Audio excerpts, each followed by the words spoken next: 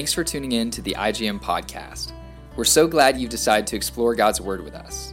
We look forward to connecting with you in email at info@integritygm.com or online at our website www.integritygm.com. We hope this podcast encourages you to grow in the knowledge of God through His Word. Be blessed. Blessings to everyone today in the name of Yeshua the Messiah. Today we're going to be in Romans chapter 14, and I encourage everyone to go back and study chapters 12 and 13, and really go back to the very beginning, the introduction, the background, starting with chapter 1, coming all the way through chapter 14. But chapters 12, 13, and 14, I believe, flow so well together. Chapter 12 is talking about us presenting ourselves unto God as a living and holy sacrifice. That is what is our spiritual service of worship unto God. It talks about our relationships within the body of Christ and also with those that are trying to persecute us. And we see these dynamics flowing through chapter 12. At the end of chapter 12, we are reminded that vengeance is not ours, vengeance belongs to God. And that's a very important principle as we come into chapter 13, because God has given government, the institution of government, the ability to institute the sword, vengeance for wrongdoing. And we look at government, and we're talking about the institution of government, that it has that power, that authority. The institution of government is like the institution of marriage and family. It is God-given. It is governing authorities in the family over children, husbands, and wives. And we understand that not every marriage is good. However, the institution of marriage comes from God. In the same way as family units became nations, became larger, you had to have governing authorities over those societies. And governments, the institution comes from God. It doesn't mean that all governments are good, nor does it mean that all governments are bad. There are some that are better than others, but the institution of government is given by God. And you can never escape government. Even anarchists, they want to live a life free of rules and government, but as soon as they have their way, what do they start instituting? Rules to live by. That's governing principles. So government has the ability in God's hands to execute the sword. We don't have that ability. We have the ability to do what is right, to honor God, to follow His character, and to treat people in the way that God wants us to treat them. Government has the ability to put people into prison. Government has the ability to execute the sword, even the death penalty. And so that was always the context of the law that was given to Moses as well. Not any individual had the right to institute the law within their own hands. That came through the institution of government, ruling authorities over the people. Now we're flowing into chapter 14, again about relationship within the body of the Messiah, principles of conscience, and how do we deal with others within the body that have a different opinion on the non-essential things of our faith. That's very important. I'm going to establish from the beginning, Paul never teaches us to compromise with things that are clear-cut wrong against God and His Word. What we're dealing with in chapter 14 are the non-essential things of our faith that you and I may have disagreements over. It is very similar to 1 Corinthians chapter 8. And I encourage you to go back and reread or re-listen to that recording that we did on 1 Corinthians chapter 8. So let's go through this chapter 14. Alan is with me today. Laura is here, and together we are going to go through. We're going to teach this. We're going to have dialogue with what Paul is saying to the believers at Rome, and follow along with us. The first verse, now accept the one who is weak in faith, but not for the purpose of passing judgment on his opinions. So in the body of Christ, there are going to be some that are stronger in faith and some that are weaker in faith. When you go to 1 Corinthians chapter 18, that's the same context.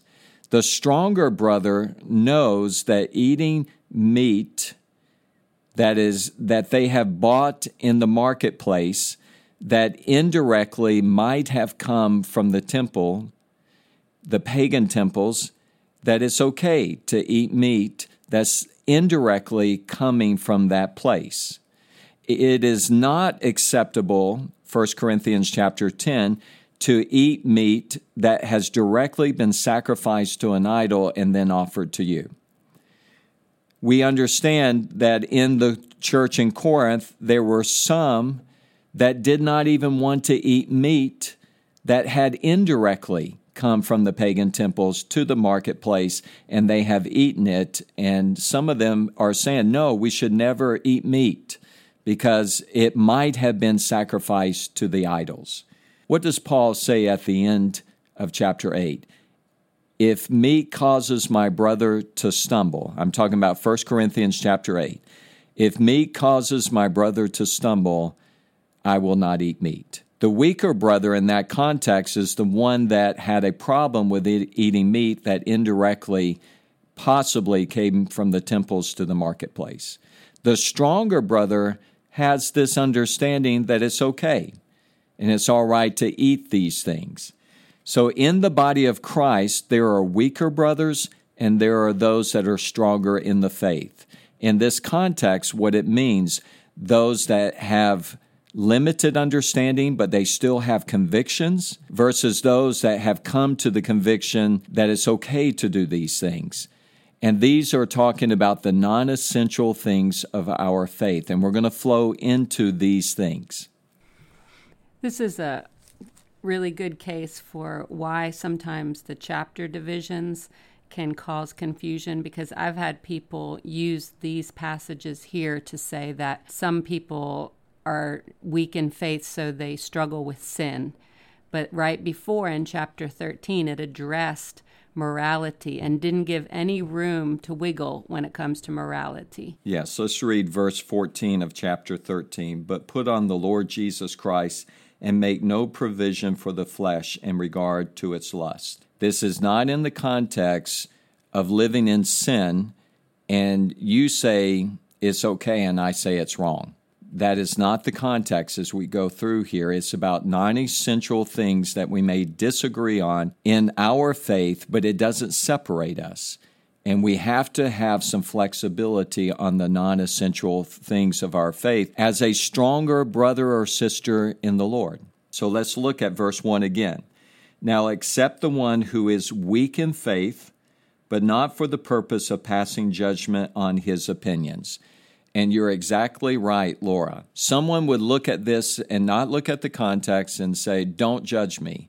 I have my opinion and you have your opinion. But what is the context? Verse 2. One person has faith that he may eat all things, but he who is weak eats vegetables only. Again, going back, I believe, to that context of 1 Corinthians 8. And later in the chapter, it's really going to come out as we go through this. So it's an issue about food. One person is saying, we're not going to eat meat. It's not that they're vegetarians, but there's a cultural thing that is going on within the culture that if you buy meat at the marketplace, it could have been offered to the idols in the pagan temples first. So one person is saying, we're only going to eat vegetables. Verse 3. The one who eats is not to regard with contempt the one who does not eat. And the one who does not eat is not to judge the one who eats, for God has accepted him. So we have a difference of opinion. Alan says, I'm going to only eat vegetables. And I say, no way. If it hasn't been offered directly to an idol, I'm going to buy some meat and I'm going to eat. All right, we have to consider each other. We have a difference of opinion. But what Paul is saying, both of them are accepted by God. And this is why. Let's continue. Who are you to judge the servant of another? To his own master he stands or falls, and he will stand, for the Lord is able to make him stand. If we look at what Paul is saying, I'm not to judge my brother who is a servant of another. Who is he serving? He's not serving me. And why is he not eating this meat? Because he has conviction not to eat it. He is standing before the Lord. He is doing it for the Lord. Therefore, I don't have the right to judge him and to destroy him and his faith, because he's doing this out of faith. Now, later on in the chapter, we will see for that individual, it is an issue of faith. So let me read this again. To his own master he stands or falls. He will stand, for the Lord is able to make him stand. This person that I'm disagreeing with is doing it because of his relationship with the Lord. It's an issue of his faith. Do you think it's a matter of not arguing with them, but maybe kind of through time? Because this is something that some things can really keep you under bondage. No, I don't think it's an issue that we shouldn't argue. Some people think that arguing, that it's sinful, and it's not. You see all the way through the Bible people arguing. However, am I going to argue my opinion to the point that it separates me from my brother and that it hurts his faith? There is a point where it becomes too much. And I have to be able to see my weaker brother. If I'm the stronger brother, he has his convictions, even though I don't agree with it, and he's doing it for the Lord. He's serving his master, and I need to let it go. Paul's talking more to that person that's the stronger brother, because when you start judging people and looking at it, how's your heart, towards that person? Are you going to say, well, I don't want to hang out with Scott because I think he gets this wrong, and then I start judging you, whether or not I say it in my mind, and I think that can affect the stronger brother here in that context where they're actually dealing with things just because they can't get it. You say it a lot major in the minor things, taking little things and letting that creep in. And, the enemy loves to build animosity in the body of Christ anywhere that he can. And if we let those little things seep in, that's more on that stronger brother to understand that they don't need to do that. Right. And when you look at 1 Corinthians chapter 8, Paul comes to the conclusion, if meat causes my brother to stumble, I will not eat meat. It's more of the responsibility on the stronger person in the faith to look at the weaker brother and to see where they are in their walk with the Lord and not try to push them into something that is against their convictions. And do you think Paul, in the context of writing to the Romans, the church at Rome, was this sort of, an international church? I'm not sure what the right word back then would be for it. It seems like there's Jews and Gentiles, maybe a transient city where people were coming to. So in my mind, I'm thinking of just cultural differences, and we see that even in the world today. Some things in India are regarded as you shouldn't do that, where in the West it's okay, and it's not an issue of the faith. So maybe is there some context of cultural type of things here as well? Well, again, it has everything to do with the pagan temples and food that is going there and then to the markets indirectly. What I would say, the culture of Rome is a Hellenistic culture, primarily. Greek culture, Greek language. Even though you would have had Latin there at that time, it's a pantheistic society. All roads lead to God, or polytheistic. That means they have their many gods, and one God becomes their God. So it's very similar to the culture within, say, the country of India, Hinduism. So within that, people are getting saved. Now, I would say this, Alan, that because it is the citadel of the Roman Empire, you would have people that would have come from all over the empire, whether as slaves or free. And so everyone that's coming is bringing a little bit different subculture with them. It's a Hellenistic culture, but at the same time, a subculture. And when I say Hellenistic, I mean Greek language, Greek mythology. Sometimes it's in a Roman context and within the Latin language because you're in the city of Rome, but they're coming with their subcultures as well. I believe the majority of the people within this community of faith are Gentiles because the Jews were kicked out by Claudius. And this is 57 A.D., and they were gone for many years, and now Jews are filtering back into the city. However, I would say the majority of the believers are coming from a Gentile, Hellenistic background, pantheistic and polytheistic religions, and now they're getting saved. And you can see if someone has been saved out of that, They don't want to have any connection back to eating meat because it's very much like India, and we've talked about this. If you go buy something in the store, there is a good chance it's been offered to an idol before you come and buy it. And in India, that could be whether it's meat or vegetables or whatever it is. So you have to ask the question, was it offered directly and given to me or indirectly? And we know that's an indirect context, and it's okay to eat it. But if my neighbor comes and says, I offered this to Ganesh and hands it to me, I have to say no. I have to say no because that would be directly participating in idol worship. So yes, it's probably a diverse population, but within a culture that saturates the whole city, and they're getting saved out of that culture, and these issues become very important issues. But it's not just food. Let's go to the next verse. One person regards one day above another. Another regards every day alike. Each person must be fully convinced in his own mind. Now, this could be bringing in the Jew-Gentile background as well, where if you're coming from a Jewish background, the Shabbat, the Sabbath, is very important, that you keep the Sabbath. That would be a day that the synagogues were opened, and it would be a day of prayer, a day of rest, a day of worshiping the Lord. Yet others in the Roman context are not coming from that background, and it doesn't have the same meaning. So we don't need to have a day separate us. One person looks at every day as holy unto the Lord, every day alike, and one person may say, no, we have to do this on this day. So we have to be careful that days do not separate us, that foods do not separate us. Verse 6, he who observes the day observes it for the Lord, and he who eats does so for the Lord, for he gives thanks unto God. And he who eats not for the Lord he does not eat, and gives thanks to the Lord. So they have a conviction not to eat. You're doing it for the Lord. You have that conviction that this is wrong, and I'm not going to do this because it would hurt my Lord. What's wrong with that? One person really feels a conviction that they need to honor this day in order to worship the Lord. Do it. Another person sees every day as alike, as holy unto the Lord, but you're still doing it unto the Lord. These are non-essential things that even today separate the body of Christ, and they should not separate the body of Christ. Now let's continue. Let's go to verse 7.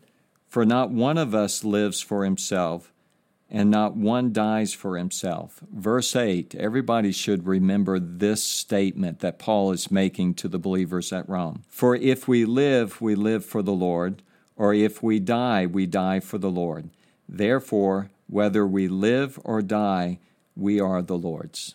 And in both cases of these issues, they're doing it for the Lord. That's their conviction. So get over it. Allow that person to not eat meat. They have a conviction against it, but they're doing it for the Lord. If we live, let's live for the Lord. If we die for the Lord. Everything is for the Lord. These are non-essential things, and it's very important that we see what is essential and what is non-essential. When you look back, there are many things that are very essential. Think about Paul with the Galatians. He would not compromise for even a second with the issue, are we under the law of Moses? No, because that would be changing the gospel. That's a different gospel. Think about 1 Corinthians 5, the man that is living in sin, and the whole church knows about it. You have to get him out of the church. He cannot be part of the community of faith. So there are things that are essential, and there are things that are non-essential. And these are non-essential. That is the context here. God, I'll just add, I know we've maybe talked about it before in other podcasts, but if someone's saying that if you don't serve or worship the Lord on this day, you're not saved, then I think that's, challenging, and that's a different gospel. Then it becomes an essential. Yeah, so then it's an essential. So you have some cults here in the West that say, you don't worship on this day, then you're not saved and you're not going to heaven, and that's something you do want to challenge. Yes, because they're putting us back under the law, which is a different gospel. That's not the context here. A person individually may have the conviction that they want to keep the Sabbath and still not say that we're under the law. but it's their conviction, it's their background, but they're doing it for the Lord, and that is something that they should do. If they say you're not doing it, so you're not saved, that's when it becomes an essential thing that I have to fight back against. It seems like this statement could be kind of a litmus test, because you can't say, I don't get drunk as unto the Lord, or I do get drunk as unto the Lord. It doesn't make sense with issues of morality with this type of statement that he just made. No, it doesn't. This is not a free-for-all, as people in the Western culture want to use this phrase, do not judge me. I have my opinion, you have your opinion. And they go to this chapter and they quote one statement by Paul, but they're quoting it out of context. Right is right, wrong is wrong. These are non-essential things that we're dealing with. Verse 10, but you, why do you judge your brother? Or you again, why do you regard your brother with contempt? For we will all stand before the judgment seat of God. Now that statement, we will all stand before the judgment seat of God, has gotten a lot of people confused about what is it talking about. We're saved. We belong to God. Why are we standing before the judgment seat of God? As you move down this context, you will see that every one of us, even as believers, will give an account unto God. Everything that we do is for God's glory. Everything about our lives, we are living for the Lord. If we live for the Lord. If we die for the Lord. So we're looking at this context and we're trying to look at the two individuals that have the difference of opinion, and both of them are doing it for the Lord, and all of us will stand before the judgment seat of God. The judgment seat of God is not where we're condemned or that we're being judged whether we're saved or not, but we're giving an account of our lives unto God, and that's who we live for. We serve one master, and so I'm not living for you, and I'm not living for another individual. I am living for the Lord. The next few verses are going to bring this out very clearly. Verse 11, for it is written, as I live, says the Lord, every knee shall bow to me, and every tongue shall give praise to God. That is a quote from Isaiah chapter 45. Verse 12, so then each one of us will give an account of himself to God. As believers, we are living our lives not for other individuals.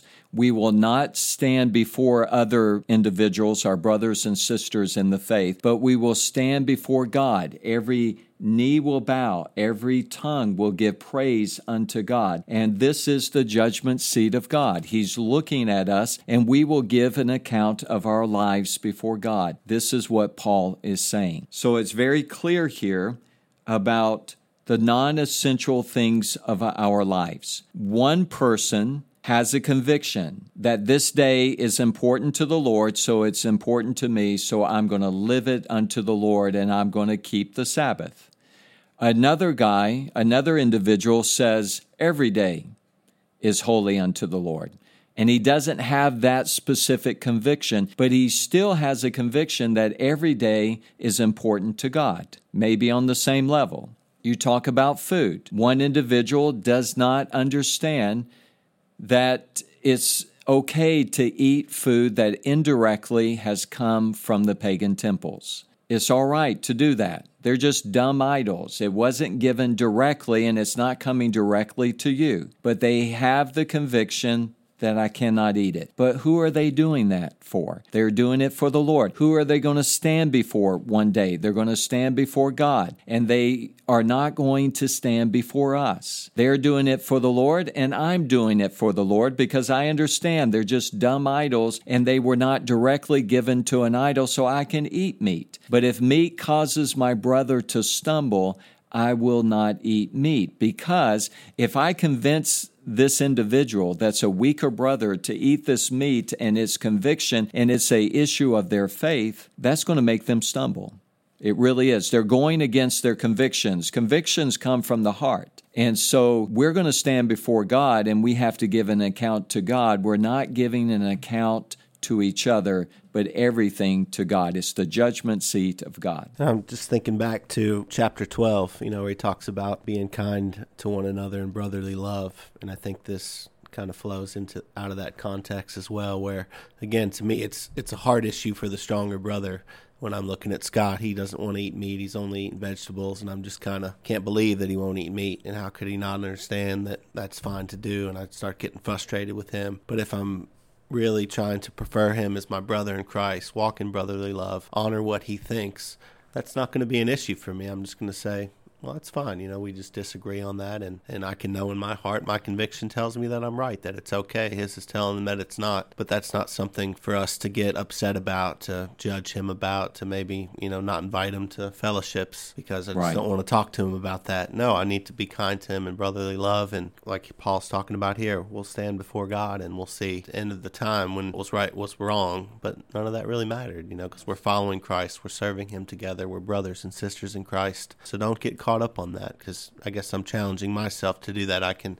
get in that mindset sometime. You see someone getting real focused on something that I know is okay, or I think and I'm convicted that it's okay. I can't judge that person and not want to love them or care about them just as much because they just don't see that the same way I do. And think about, you bring up a good point, as the stronger brother looking at the weaker brother. If I disassociate with him over a non-essential issue of the faith, and I don't invite him to the fellowship, and I don't incorporate him, I'm going to stand before God. I'm going to have to give an account unto God of why I hurt my brother, why I caused him to stumble, why I disassociated with him, not over him living in sin, but about a conviction that he had in his heart that he was doing unto the Lord. And that's the context of the judgment seat of God here. Let's look at verse 13. Therefore, let us not judge one another anymore, but rather determine this, not to put an obstacle or a stumbling block in my brother's way. There again, the same context as 1 Corinthians chapter 8.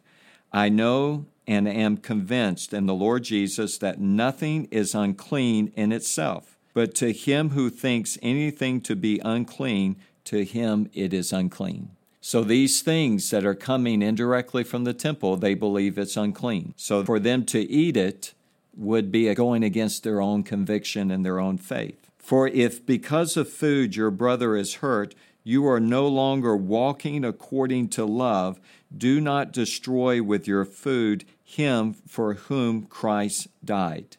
Exactly what you're talking about back in chapter 12, about brotherly love. If I'm thinking about myself, I want to win the argument on this non-essential. But if I'm thinking about the Lord and my brother, I'm not going to cause him to stumble. Christ died for him. I'm not going to make this an issue. He is my brother in the faith. I'm not going to break fellowship with him over this issue. We're going to grow together, and we are a family. We are the body of Christ. Now let's continue here. Verse 16. Therefore, do not let what is for you a good thing be spoken of as evil. Things that are good can become evil if it's done in the wrong way. Verse 17. I love this statement, and we have songs about this. For the kingdom of God is not eating and drinking, but righteousness and peace and joy in the Holy Spirit. You've got to see what is important and what is not important. These are non-essential things. It's not about eating and drinking, but it's about righteousness and peace and joy in the Holy Spirit. The righteousness of God, the joy of God, and the peace of God that is coming through the Holy Spirit that lives in my brother, that also lives within me. Now let's look at verse 18. For he who in this way serves Christ is acceptable to God and approved by men. So then we pursue the things which make for peace and the building up of one another, not the tearing down of our faith, but the building up of our faith. And if we go after people in a negative way over things that are not important, but are convictions in their own lives, then we're going to tear down the body of Christ. This verse 19, where it says, so then let us pursue what makes for peace and for mutual upbuilding. So it's not only to leave some topics, but we need to pursue some topics. What would be things that are building up the body? doing Bible study and discussing things that are important. I would say this, that again, it's not staying away from discussion. It's not staying away from argument. You and I may have an argument on something, but does that argument or that discussion go to a point that's separating us? So what we want to do is pursue the things which make for peace. I need to have patience. Patience is part of the fruit of the Spirit. That, yes, we have a disagreement, but we're brothers in the Lord. We're brother and sister in the Lord. So we're going to agree to disagree on this because it's not an essential of the faith. It's not about eating and drinking, but it's about righteousness, peace, and joy in the Holy Spirit. So we're going to pursue those things. But I don't want to leave the impression that we cannot talk about it. We cannot dialogue. We cannot continue to go into God's Word. And we may have a disagreement, but we want to pursue the things which make for peace and the building up of one another. So if it becomes the focus of our Bible study, our prayer group, our fellowship, what we eat and what we drink, then it becomes a negative. We need to pursue the things which make for peace and the building up of one another. Verse 20 brings some more understanding. Do not tear down the work of God for the sake of food. All things indeed are clean, but they are evil for the man who eats and gives with offense. So all things are clean. We know.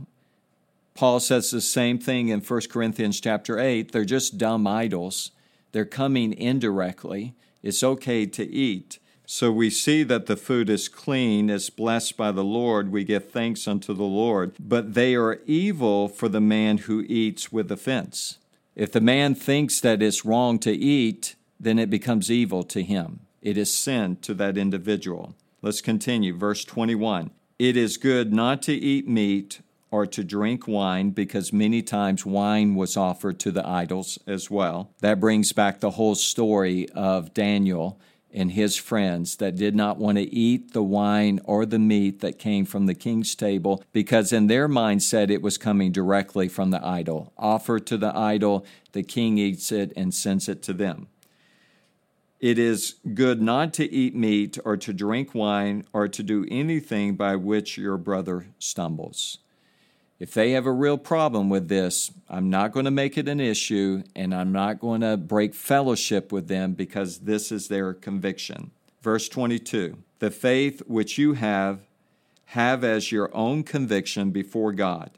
Happy is he who does not condemn himself in what he approves. So there is this conviction that we have in our hearts, and we must live by the conviction that we believe is coming from God. We continue to study God's Word, and maybe later on the weaker brother will come to the conviction that this is okay, to eat meat, wine, that indirectly has come possibly from the pagan temples. Verse 23, but he who doubts is condemned if he eats, because his eating is not from faith, and whatever is not from faith is sin. So if Alan has this conviction that it's wrong to eat, and then I keep telling him, eat, Alan, eat, this is crazy, you don't even know what you're talking about. And finally he begins to start eating, but it's against his conviction, then it's sin. To him it is sin. And what is happening to him? His walk with the Lord, his faith is being destroyed because now he believes he's walking in sin, and his relationship with the Lord, his faith, is getting destroyed a little bit at a time. He is starting to stumble. That is the word stumble. If eating meat causes my brother to stumble, Paul says, I will not eat meat. That is the principle that he is bringing to the church at Rome. I think that we have to also remember that these people may be less mature in God's Word, but their heart is in the right place. And so there's respect to be had for the weaker brother. Yes, and continue to build them up, continue to teach them, continue to show them things that maybe that they later on will be convinced it's okay. I think back to our years of living in India. How would we even eat anything? Because you go to a marketplace, probably most everything that we're buying in the store earlier possibly could have been offered to an idol. So how do we buy groceries? How do we survive? And as a weaker brother, as I began to mature in the faith, I understand those were just dumb idols, and it wasn't offered directly to an idol and given to me. And so I take that food and I give thanks to the Lord for His provision for my life. But again, if a neighbor comes and says, I just offered these sweets to Hanuman and offered it to Ganesh or Ganpati, and they offer it to me and they have a smile on their face, I would say, thank you for your gift, but I cannot accept this because this has been offered to an idol. And that's what Paul deals with in 1 Corinthians chapter 10. It's a different context of chapter 8. Chapter 8 is a non-essential. Chapter 10 is an essential part of our faith. For me to accept it at that point is a participation in idol worship, and it's sending them the wrong message. I want them to know I do not participate in idol worship at all. So within the body of Christ, we will have difference of opinion about food, what we eat, what we drink, about certain days, about many things that will come up that's non-essentials. The important thing is to keep on building up the body of Christ. Think back on your life 20 years ago. Think about things that you have matured in your understanding of God's Word, how you have grown in your faith, how your convictions have become stronger in certain things, and you've loosened up on other things because you recognize that those things were not essential to the faith. In the same way, we are constantly growing, maturing, and it's important for all of us to build up the body of Christ. This is what it's all about. We are going to give an account to God, and what we're doing for the Lord, and let's not tear down the body of the Messiah. Let's build it up, and let's do everything for the Lord. Remember the statement of Paul. If we live for the Lord. If we die for the Lord. Everything is for God's glory. Everything is about Him, and how we live our life is to glorify God and to build up the body of the Messiah. Let's close in prayer. Alan, could you close us in prayer? Dear Lord, we thank you, God, for your word, and we just thank you that this podcast, Lord, would just bring your word forth, Lord, to the listeners that are listening to this, God, and that you would just speak to all of our hearts, God, and help us to just love our brothers and sisters in Christ, to not judge a weaker brother, Lord, to not get hung up on issues that are non-essential, God, but to focus on you, to focus on your salvation, and to focus on discipleship and proclaiming the gospel, Lord. So we thank you for this, God, and we thank you for speaking to us through your word, Lord, even today, God, and we just give this podcast to you. We give this ministry to you, Lord. We give our lives to you, God, and we just thank you that we can even be someone that can be used for your glory, Lord. And we thank you in Jesus' name. Amen. Amen. If you'd like to learn more about IGM or have any questions about this podcast, feel free to reach out to us at info@integritygm.com and connect with us on Instagram at integrity_global and Facebook at Integrity Global Missions. If you like our podcast, please share it and leave a review. Thank you for listening. Have a blessed day.